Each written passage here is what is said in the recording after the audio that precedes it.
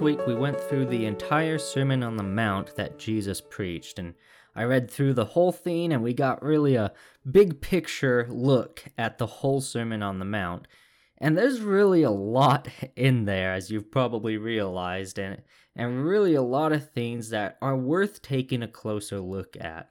And so I want to spend the next few weeks doing just that, taking a closer look at some of the parts on the Sermon on the Mount that I feel like I have something that's worthwhile to share about that, or that I just want to spend a little bit more time looking at.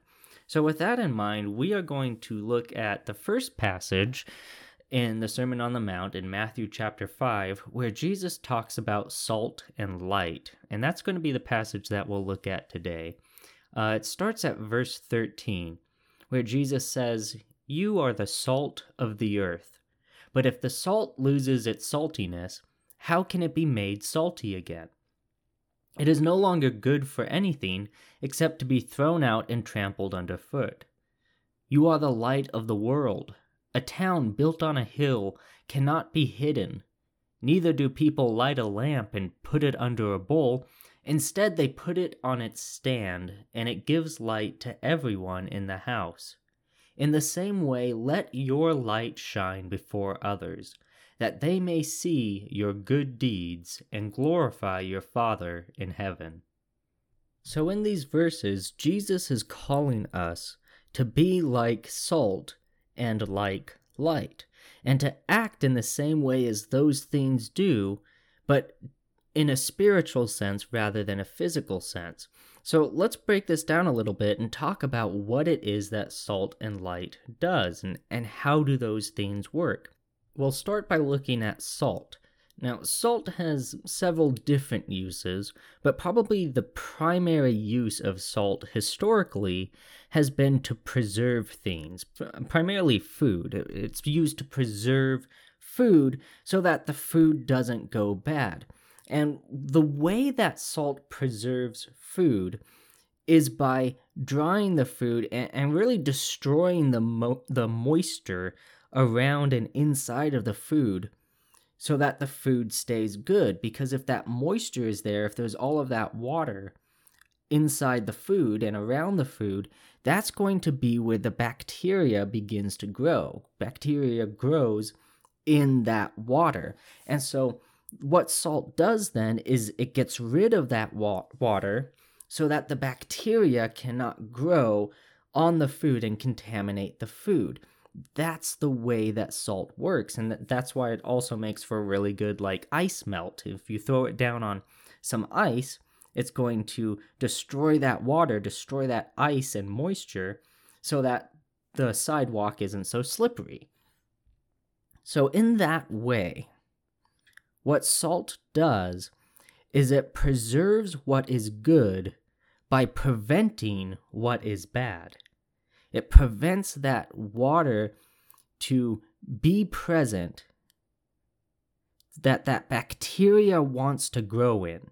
The bacteria grows in that water, and salt prevents that foundation that is needed for that bacteria to grow.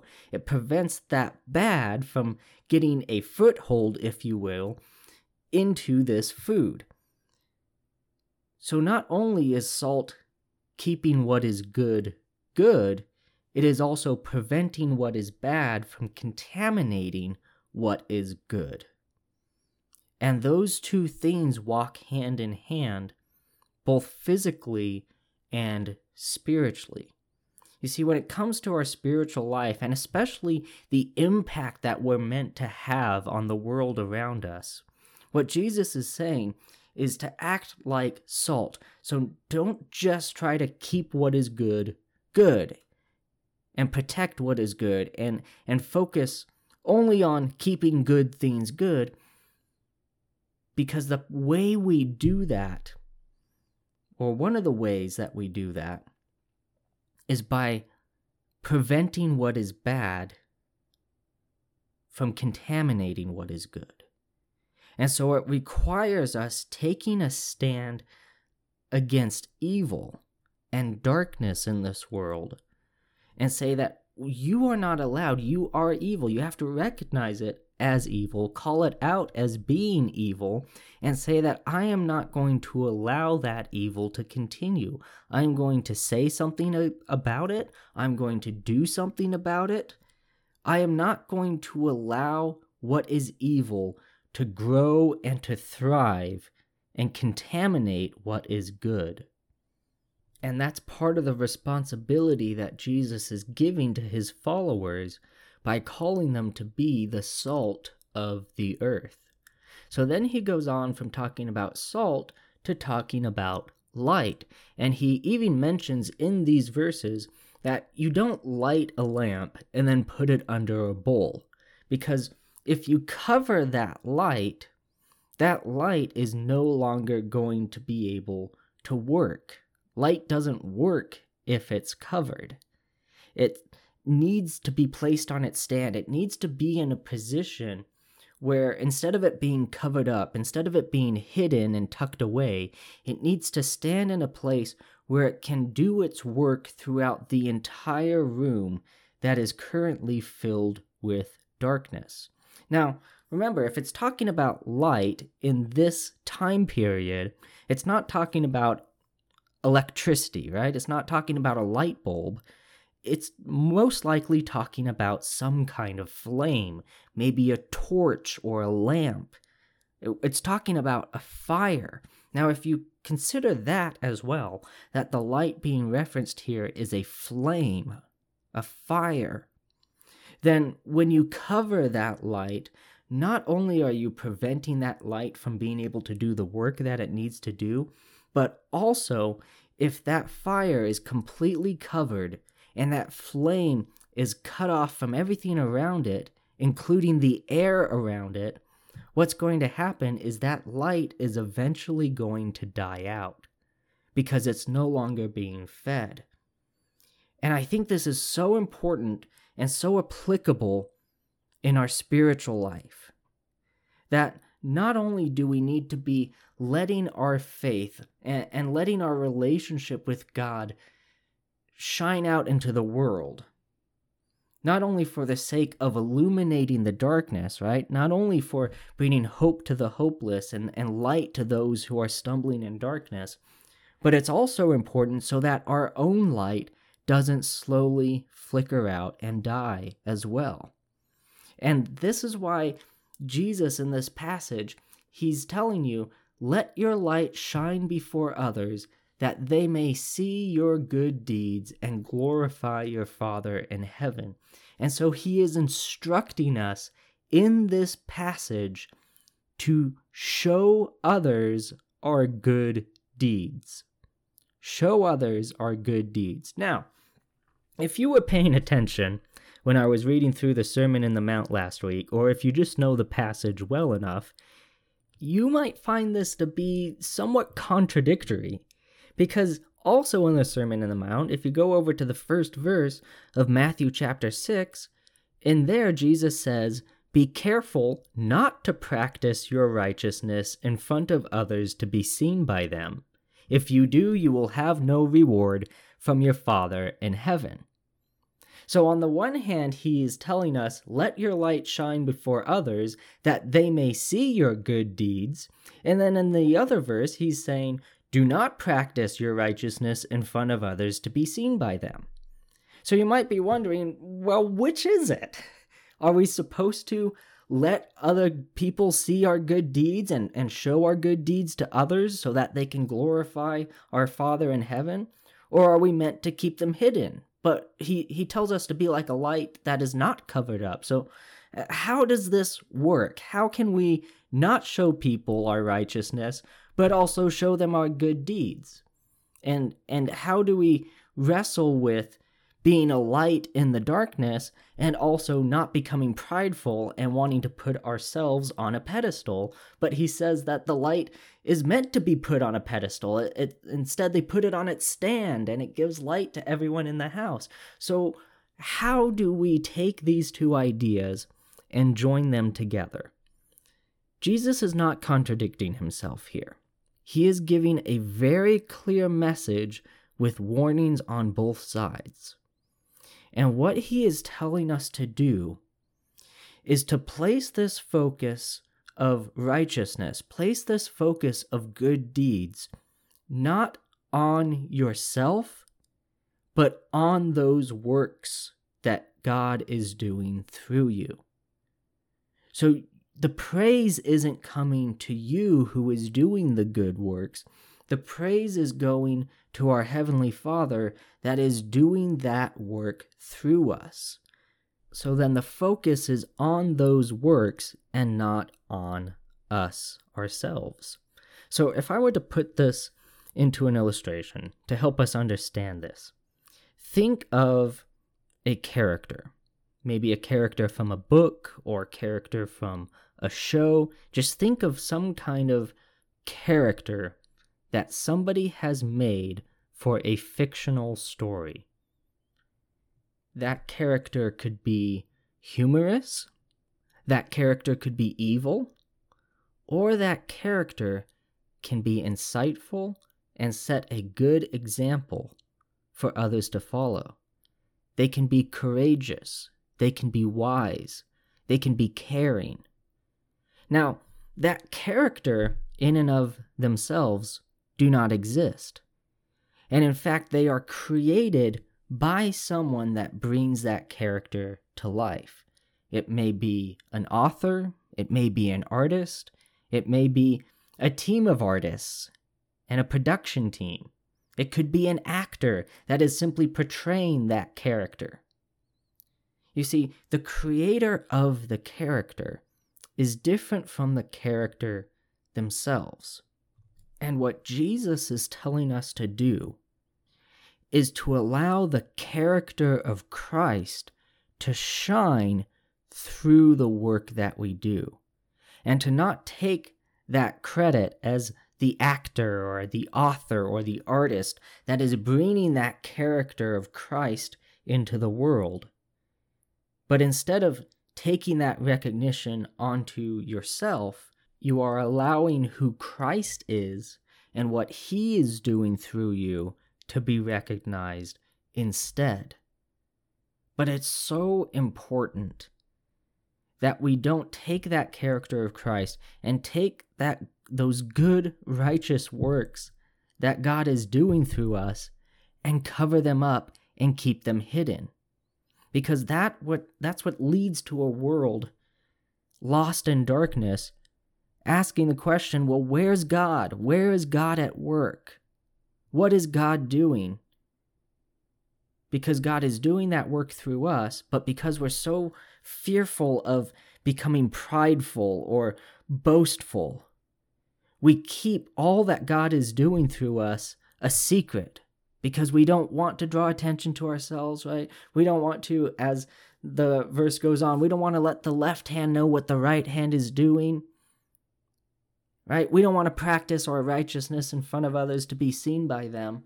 And so because of that, we're not going to be open or talk about anything that God is doing through us and through our obedience, because we don't want to make it about us.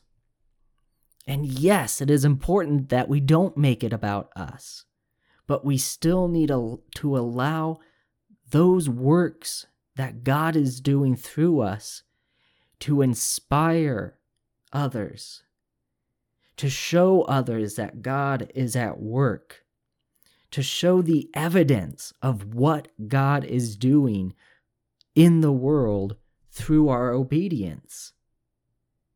But if we cover that up, that light inside of us, that fire of Christ that guides us and warms our heart and leads us down those paths of righteousness, if we keep that hidden, then that light is no longer allowed to do the work that it is intended to do.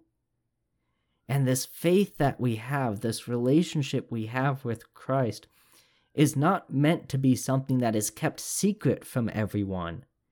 It is something that is meant to be made evident through our life to draw others into Christ, right? That's part of being Christ's ambassadors, by being the representation of Christ to others, by allowing that light to shine. Not because of who we are, but because of what God is doing through us. But if we keep those things hidden, then we are not truly walking in obedience or in faith. Because that faith needs to be made evident. In fact, if you go to Hebrews chapter 11, which is commonly referred to as the faith chapter or the hall of faith, right? The hall of heroes of the faith. With the first verse, and I prefer the King James version of this verse, it says, "Now faith is the substance of things hoped for, and the evidence of things not seen."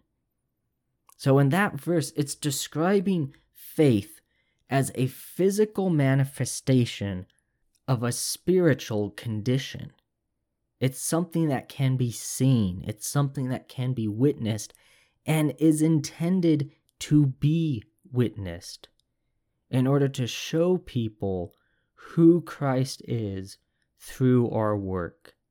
Again, we're not doing it for the intent of being praised by others. We're not doing it because we want people to see us. But let your light shine before others, that they may see your good deeds and glorify your Father in heaven. And as long as we're using this example of light, another interesting and noteworthy characteristic about light is that light appears brighter in darker places. The darker a room is, the lighter any kind of light will appear. And there's an important lesson for us to take away from that as well.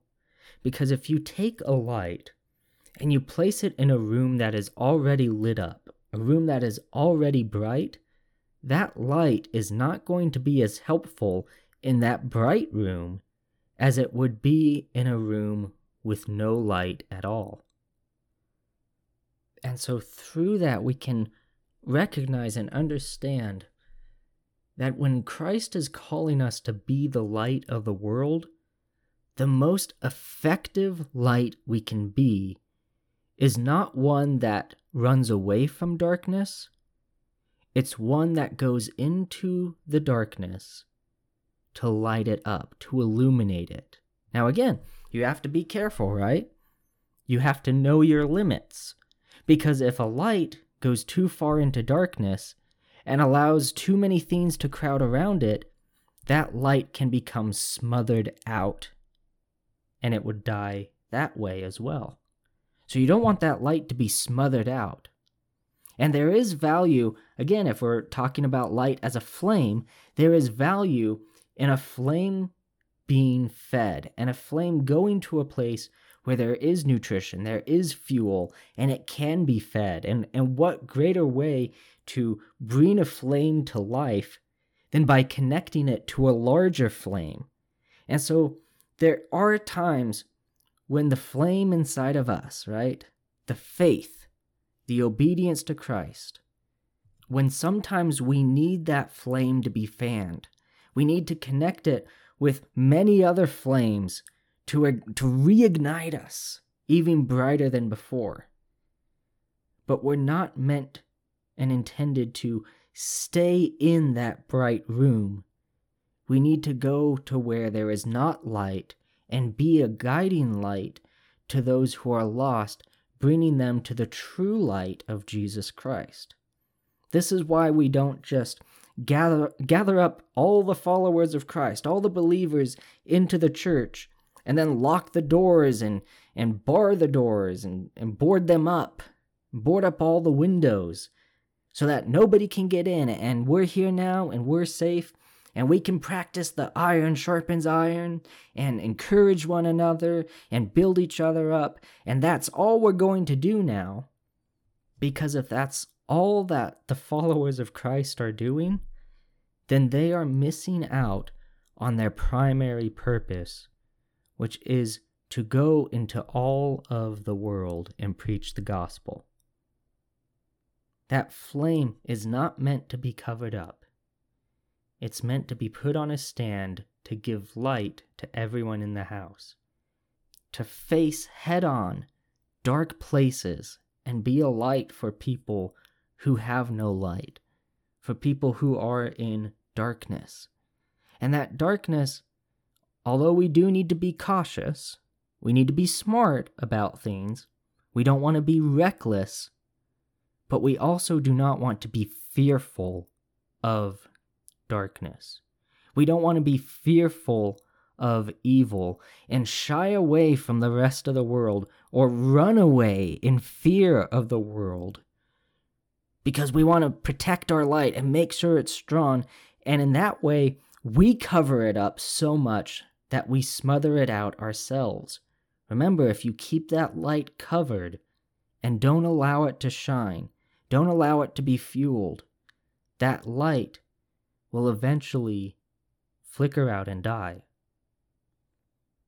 And so instead of being fearful of darkness, instead of being fearful of the enemy and evil in this world, which really we have no reason to be fearful of the darkness, because the light of Christ, the light that is in us, is so much greater than any darkness of the world.